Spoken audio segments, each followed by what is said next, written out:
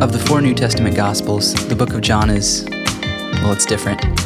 Like Matthew, Mark, and Luke, it presents a retelling of the life, death, and resurrection of Jesus. But John is notably distinct in what it emphasizes, in what it includes, and what it leaves out, in the order and structure of its account, and in the image of Jesus it constructs. One of the early church fathers, Clement of Alexandria, famously characterized the differences between the gospel narratives in this way. Matthew, Mark, and Luke wrote down the bodily things, the physical facts, whereas John, who was encouraged by his pupils and irresistibly moved by the Spirit, wrote a spiritual gospel. In this teaching series, we'll explore John's distinctive spiritual gospel, and along the way, we will reacquaint ourselves with his overtly theological retelling of Jesus, the Word made flesh, the Lamb of God, the Savior of the world. This is the spiritual gospel. Thank you for joining us. We are doing a sermon series on the Gospel of John, but tonight's text is going to be a bit not so much John. We're going to be in the book of Numbers, chapter 21, beginning in verse 4. I'm going to read a very strange story to you that's going to set the context for what we're talking about this evening. Numbers 21, beginning in verse 4, it says, "They traveled from Mount Hor along the route to the Red Sea to go around Edom. But the people grew impatient on the way. They spoke against God and against Moses and said, 'Why have you brought us up out of Egypt to die in the wilderness? There is no bread, there is no water, and we detest this miserable food.' Then the Lord sent venomous snakes among them. They bit the people, and many Israelites died. The people came to Moses and said, 'We sinned when we spoke against the Lord and against you. Pray that the Lord will take the snakes away from us.'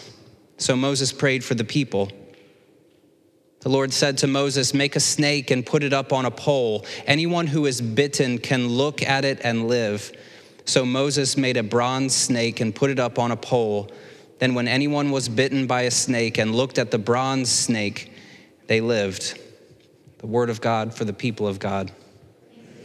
I've quipped at times that it's difficult to know sometimes what that response should be. This is a strange passage, and we don't know if we're thankful for that. We don't know if we're just a bit tentative about that. We might not know how to respond to this passage in the book of Numbers. Like many of you guys, one of my favorite pastimes right now is sitting in front of the television and binge watching copious amounts of good television on Netflix, Amazon Prime, HBO, Hulu. Can anyone in the room relate to that? Okay, I think I've become somewhat of a connoisseur of the television episode. I've seen all the different ways that writers have tried to hook people in and bring them in. By far, the worst way that people do this in a suspenseful show, in my opinion, is when you see something happen in the initial shots of the episode and you say to yourself, "I don't remember any of this. What's going on? What's happening here?" You might even look over to your television watching partner and say, did we miss an episode? Did I fall asleep in the last 30 minutes of the last episode? And then at the bottom of the screen, you'll see something like this: 2 days earlier. And then it'll take you back in the episode to fill in all the blanks that are leading up to this climactic moment that they're showing in the initial shots of the episode. Tonight, I'm not going to take us 2 days earlier. I'm going to take us a lot of days earlier in order for us to understand the context of Jesus' conversation with Nicodemus in John chapter 3. We're going back to this passage in the book of Numbers, or as it is known in Hebrew, Bamidbar, which means in the wilderness. This book is set in Israel's wilderness wanderings. In fact, you could look at it in one of two different ways. The people are moving from Mount Sinai to the plains of Moab before they will eventually enter into the promised land, and the book of Numbers is sketching out their journey. Or, as the book of Numbers is known, there's also something to be said about numbers.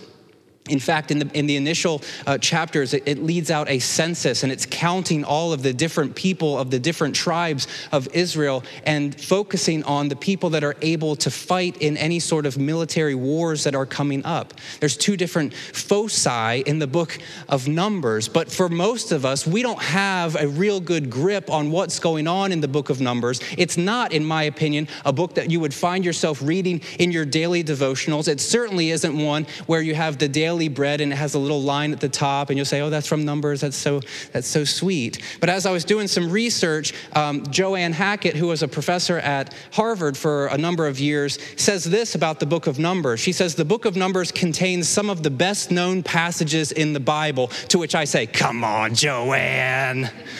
Come on. Some of the best known passages. And then she lists some of them for us. Balaam's talking donkey and the oracles of Balaam. And I'll give that to you if you've been in church for any amount of time. And the story of the talking donkey, it's known. The priestly benediction, which we'll actually use at the end of this service. The spies returning from Canaan with huge clusters of grapes. The manna and the quails. The water from the rock. Miriam's leprosy. The text that we're reading this evening, she also notes the revolts of Korah, Dathan, and Abiram as a well-known passage, the magical budding of Aaron's rod, the man executed for gathering sticks on the Sabbath, the daughters of Zelophehad, the apostasy at Baal Peor, and the rituals for a woman suspected of adultery, for men and women taking a Nazirite vow, and for cleansing pollution from contact with a corpse. You know, some of the best-known passages in the Bible, those great ritual texts for cleansing pollution from contact with the corpse. We love to go back to those as a family and just sit around and hold hands and read those out loud. They're well known. It's not rare for Abe to come out of Sunday school with something drawn about that. I think Joanne's kind of extended herself a bit here to say these are some of the best known stories in the Old Testament.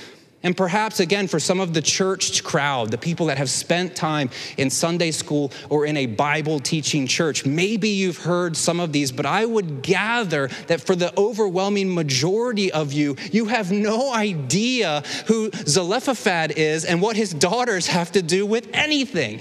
And you don't love reading ritual texts, which leads me to the conclusion that maybe Numbers is not your jam. As some kids somewhere might say. I'm not sure if they do. But this text, it's leading us into the wilderness where Israel is wandering. And it's also the transitional moment in Israel's history where the first generation that has left from Egypt, that has been involved in the Exodus because of their sin, because of their recalcitrance, that community was unable to enter into the promised land. And we see a transition where these people are dying and the new generation of Israel is rising up, poised to enter into the promised land. And in the text that we looked at this evening, it's one of the last few texts with the old Israel. In fact, we get a complaint story in the book of Numbers here. This is a literary trope that is well known in the Pentateuch. It's well known specifically in Exodus and Numbers, and it gets rehearsed in the Psalms collections of their retelling of of Israel's story. We see this when Israel has just left Egypt. And they're out in the wilderness in Exodus 15, and they say, Moses, did you bring us out here to die? We don't have any food. We don't have any water. Would that we be back in Egypt, serving under taskmasters, being oppressed, being slaves, because at least we had good food there, and now we're in the wilderness with nothing. And we see that the people, they keep coming back to complain. They complain about when God gives them manna from heaven, and every morning they can go out and they can collect this divine meal. They begin to complain and say, we're tired of manna. We want meat. Give us quail. Moses, give us meat. It's a people that just continually complain. And in this passage here in Numbers 21, we have the last of Israel's complaint story. They say, why have you brought us up out of Egypt to die in the wilderness? One commentator says that they begin talking nonsense here, and perhaps you heard this in the first read through of this text. They say, there's no bread, there's no water, and we detest this miserable food. Do you find the connection there? There's no food, but we detest this food.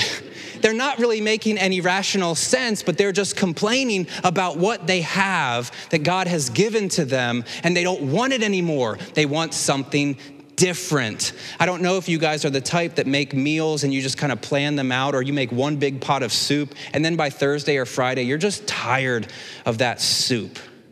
This is like that, except on steroids, like 20, 30, 40 years. They're tired of the same meal and they want something different and they're complaining. I want you to take note of something.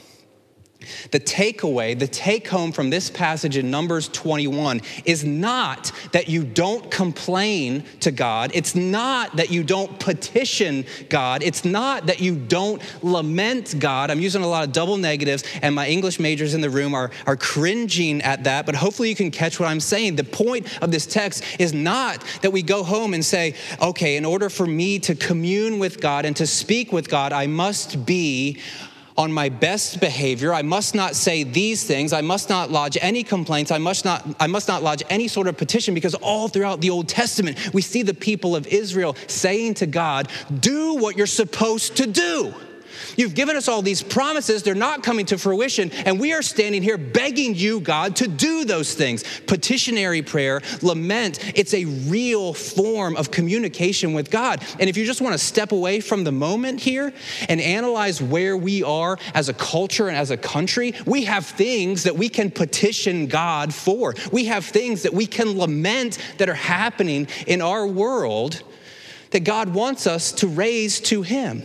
Now, I struggled with what I wrote there, because it says the point is not to not complain. And you might want to nitpick at that a little bit, because what we have in this text is them complaining. Now, I'm not saying that you should go home and start listing out all the things that you hate about your life and about the world. That's not what I'm saying at all. But God can take some of the stuff that we give to Him, whether it's super personal stuff or whether it's stuff that the injustices that we see out in the world, those are the things that we're supposed to give to God, okay? The point here is not that we don't do that. The point is not that we mind our P's and Q's and never challenge or push God or ask God to do the things that God says He's going to do. That's not the point. But in this text, the Lord sends venomous snakes among the people. They bite the people, and many Israelites die. So remember, back up. The point is not that we don't complain. It's not that we don't lament or petition. But in this passage, when the people say, we're tired of this food, we want something else to eat, God sends venomous, poisonous snakes, and they bite the people, and a lot of them die. Let's pray. God, we're just thankful for this word. No, we have a strange passage here where God is sending these venomous snakes. It's interesting, in the Hebrew, people don't quite know what these venomous snakes are supposed to be. In fact, one scholar would say the meaning of the Hebrew saraf is uncertain, because at times this animal is lodged between snakes and scorpions. At other times, this animal is a flying creature. At other points, it's an angelic sort of being, like in Isaiah chapter 6, the seraphim comes from this root here. Usually that verb there, it means to burn or to set on fire. It's unclear, he says, whether burning connotes a poisonous effect upon the bite of the snake, as has been suggested, seeing that in all of the occurrences of this word in the Hebrew Bible, it refers to the effect of fire. Could it be, he postulates, that the seraph is a fire-spewing dragon? Could it be? Now, I have to entertain myself a bit when I'm looking at these books that are super nerdy. And when I see a line that says, could it be a fire-spewing dragon? I pause and I say, oh, yeah. Sadly, though, no. I hate to lead you up to that climax and then break your heart. It's not a fire-spewing dragon, because in this passage, the text states that these creatures bit the people, that they were real and fatally poisonous, and they're not mythological, even though, man, that would be fun, Evan. Would that not be fun, just for a moment? It's likely, therefore, Baruch Levine says, that the burning refers to the inflammation resulting from the snake bite. God is sending venomous, poisonous snakes to bite these people who are complaining about food. It's not an easy passage for a 21st century, rational, westernized audience to see God handling His business in this sort of way.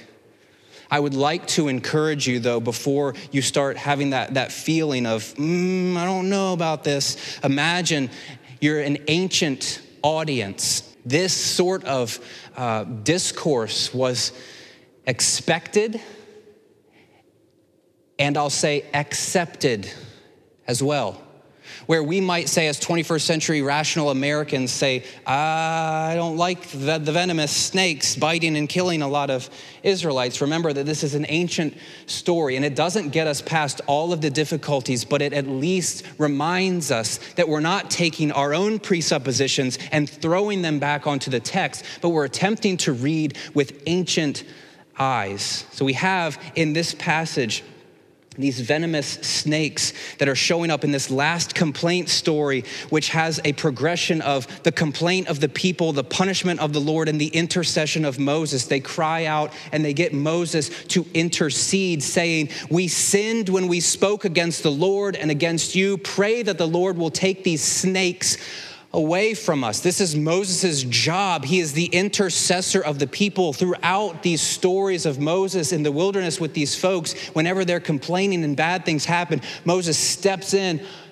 for them to say, God, let's go in a different direction. Let's do something different. Let's be okay with these people. You can't just bring us all out here to die. We've got to show your glory by staying alive and building a people. And Moses is interceding on behalf of the folks. And God says to Moses, make a snake, put it up on a pole, and anyone who is bitten can look at it and live.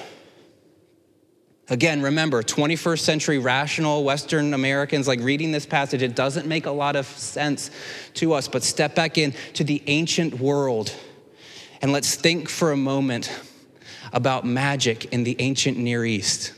Oh man, phrases that you never thought you'd hear in church, right? That's gotta be one of them, right? Coming from the family where I had a Harry Potter novel and my mom, when I wasn't looking, took it and burned it because it was demonic and we can't have that. I know, don't think poorly of my mom, okay? It's okay, right? There's a lot of Jesus in Harry Potter, but we'll leave that off to a different side here for a moment. As we think about this understanding of the text, we have to go outside of the Bible to see what other people and other cultures are doing in this world in order to get their gods to intervene. And we actually, interestingly, have texts from the ancient place of Ugarit that address what would happen if someone is bitten by a snake. In fact, they had someone who had access to these texts that would give an incantation. The person would go and they would read these sacred texts in an attempt to get the poison out of the person, to encapsulate it, to allow them to come back to who they were. And it was all through the initiation and incantation of these texts and to bring the divine into play here. A word on magic in the ancient Near East is it was a thing specifically outside of Israel. Now, what we see in this passage is something that is similar to what we're seeing beyond the bounds of Israel, but it's important for us to see that if it was a thing, it was only in their mind, it worked if the divine power authorized it. The person at Ugarit who was reading these passages, hoping that the venom would come out of the person, was dependent upon the gods to intercede. It wasn't just reading a formula and then having everything be okay. This person was asking God to do something great to heal the person that was in front of him. So we have this sort of framework in which we are looking at this request from God to Moses to say, get a snake, put it on a pole, and anybody who looks at it will be healed. Similar to these other texts outside of the Bible, the deity was the one who healed, not the magic incantation, also not the snake on the pole. In fact, later on in the Old Testament, I believe it was King Hezekiah, finds this snake on a pole and smashes it to smithereens because he says that the people were beginning to follow it like an idol. They were misplacing the power of God in this snake on a pole. But in this passage, God says, get the snake, put it on a pole. Anybody who looks at it will be healed. So Moses made a bronze snake, put it up on a pole, and then when anyone was bitten by a snake and looked at the bronze snake, they lived. This is a very strange passage, and it begs a couple of questions. Why a snake? And I don't want to spend a lot of time on this, but I just want to submit to you that this fits within the ancient Near Eastern context of this story, because at least outside of Israel, what would happen when something bad was going on, you might be inclined to make an idol or something of the thing that was happening so that you would have a more powerful thing that was happening that would destroy the smaller thing that was happening. So if snakes are infestating your place, you might build a more powerful snake to take care of the smaller, weaker snakes. There's a weird story in 1 Samuel 5 where the Philistines, when they had the Ark of the Covenant, they were taken over by tumors, it says. So they made golden tumors so that their own tumors would go away. This is an ancient people. This is an ancient way of thinking about this. So when Moses is building this bronze snake, putting it on a pole, he is living into this world of what scholars call sympathetic magic, because his snake was more powerful than the other snakes, the fire-breathing dragons that God was bringing upon this people. How did their healing come about? Not because of the thing that Moses had built, but because God was healing them. Some scholars have wondered what this gaze of the people was like when they were looking upon this snake on a pole, what it would have connoted for them to look up and to lock eyes with this figure. And some people have said it was about trust. It was about hope. It was about something beyond themselves intervening in that moment. It was not just a bronze snake on a pole. It was the inner constitution of the people to say, we believe that Yahweh will heal us.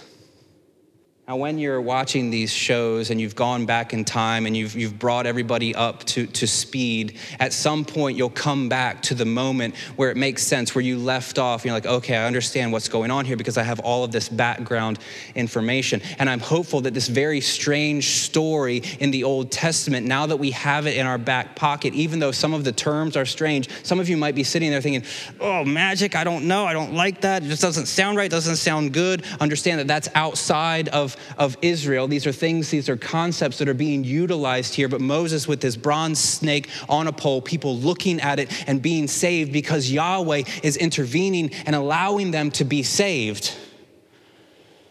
When Jesus is talking to Nicodemus in chapter 3 of the book of John, Nicodemus is a Pharisee. He's a powerful person. He's a member of the Jewish ruling class. He's the teacher of Israel according to Jesus. He shows up at night to ask Jesus these questions. Who are you? What are you doing? How can we follow you? And what we found last week is Nicodemus did not have the framework to understand any of the things that Jesus was saying to him. Jesus said things like, you must be born anothen. You must be born from above. It's not about your Jewish DNA. It's not about your family line. It's not about your family tree. It's not about who you are, but it's about being born from above. It's about the Spirit intervening in your life. It's about something that will happen to you as opposed to you bringing it to be. Nicodemus had no categories for that. And the way that Jesus begins to describe this in John chapter 3 in verse 13, he says, no one has ever gone into heaven, Nicodemus, except the one who came from heaven, the Son of Man. Just as Moses lifted up the snake in the wilderness, so the Son of Man must be lifted up, that everyone who believes may have eternal life in him.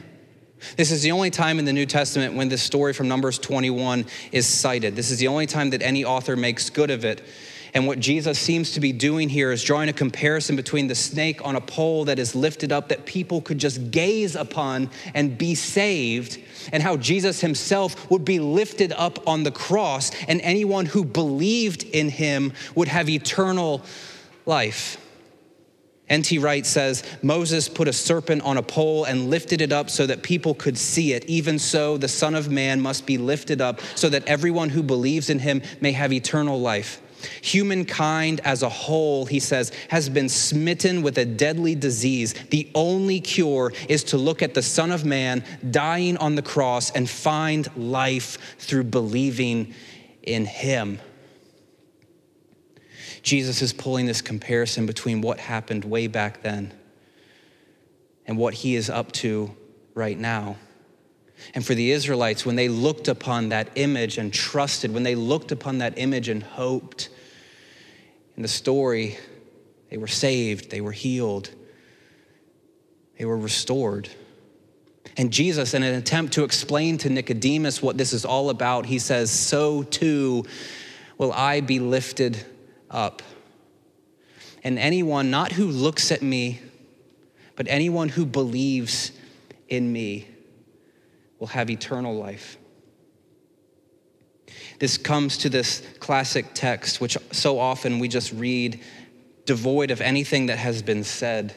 But the author says, for God so loved the world that he gave his one and only Son, that whosoever believes in him shall not perish but have eternal life. This image of the Old Testament pales in comparison to what Jesus is asking people to begin to move towards. But as I hear that, as I hear John 3:16, as many of you perhaps do, it becomes about belief. It becomes about the things, the checklist items that you must believe in order to be saved. It's interesting, though, that in this passage, it's not just a checklist of Jesus as the pre-existent God who is incarnate, who shows up, who lives a sinless life, who does all these miracles, who then dies on the cross, who then is resurrected from the dead, who then goes and ascends to the hands of the Father. That's not just those things that you believe in, but it's something more. It's trust. It's living in allegiance to Jesus. As Jesus would say, it's following him. When he shows up and the disciples are out fishing or doing whatever, and he says, come and follow me, they leave everything and they go after him. They don't just believe in a laundry list of things that are true about Jesus.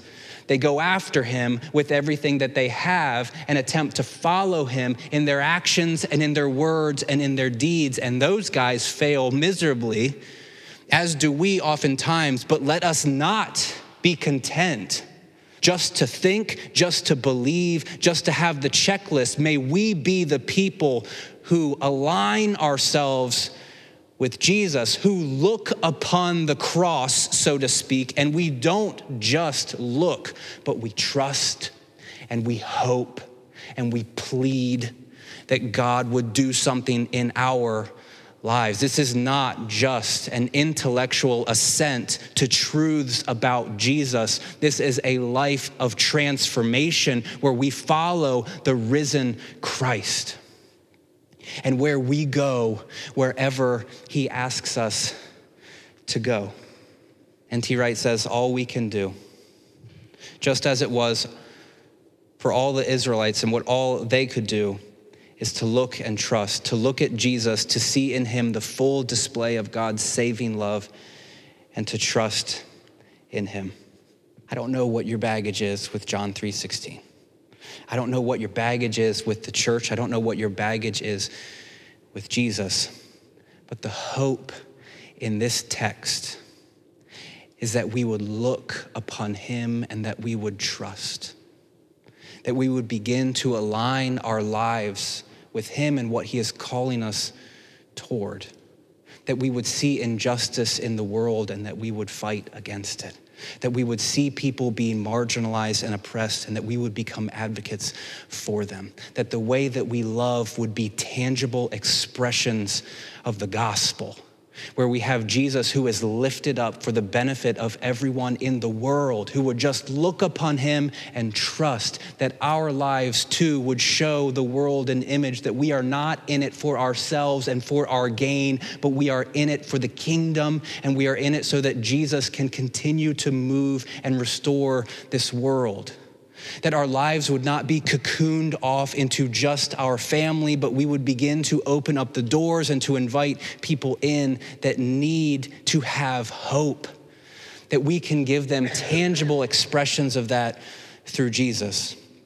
In this strange story, Moses holds up a bronze snake on a pole, and people can just look at it and be saved. Jesus takes this and shows himself as the fulfillment of that, the Son of Man who would be lifted up, who would take on the evil in the world and put it to death, so that anyone who looks upon him and trusts will become a son or daughter of the Most High God. If you have written yourself out of the story this evening, come back home. If you have said, I am not good enough, I am not there, I'm not with it, then let this text be the clarion call for you to come back home, recognizing that this isn't about being good enough, that this is about saying, I will follow you. For God so loved the world. I hope that as we begin to move in the direction of understanding what it looks like, not just to believe this list of things, but to trust them and to live in light of them, that we would also begin to experience the eternal life that is granted us, not just after we die, but here and now. Jesus says, I have come to give you life and life to the full. And my hope is that we begin to revel in that here and now. Thanks for listening to this week's teaching from the Restoration Project. If you live in the Salisbury area, we invite you to join us for one of our weekly services on Sunday evenings at 5:30 p.m. Whatever your story, there's room for you here. If you'd like more information on TRP, please visit our website at www.restoresby.org. And for previous sermons, check out our SoundCloud page at www.soundcloud.com/RestoreSBY, or subscribe to our podcast on iTunes or Stitcher. See you next week.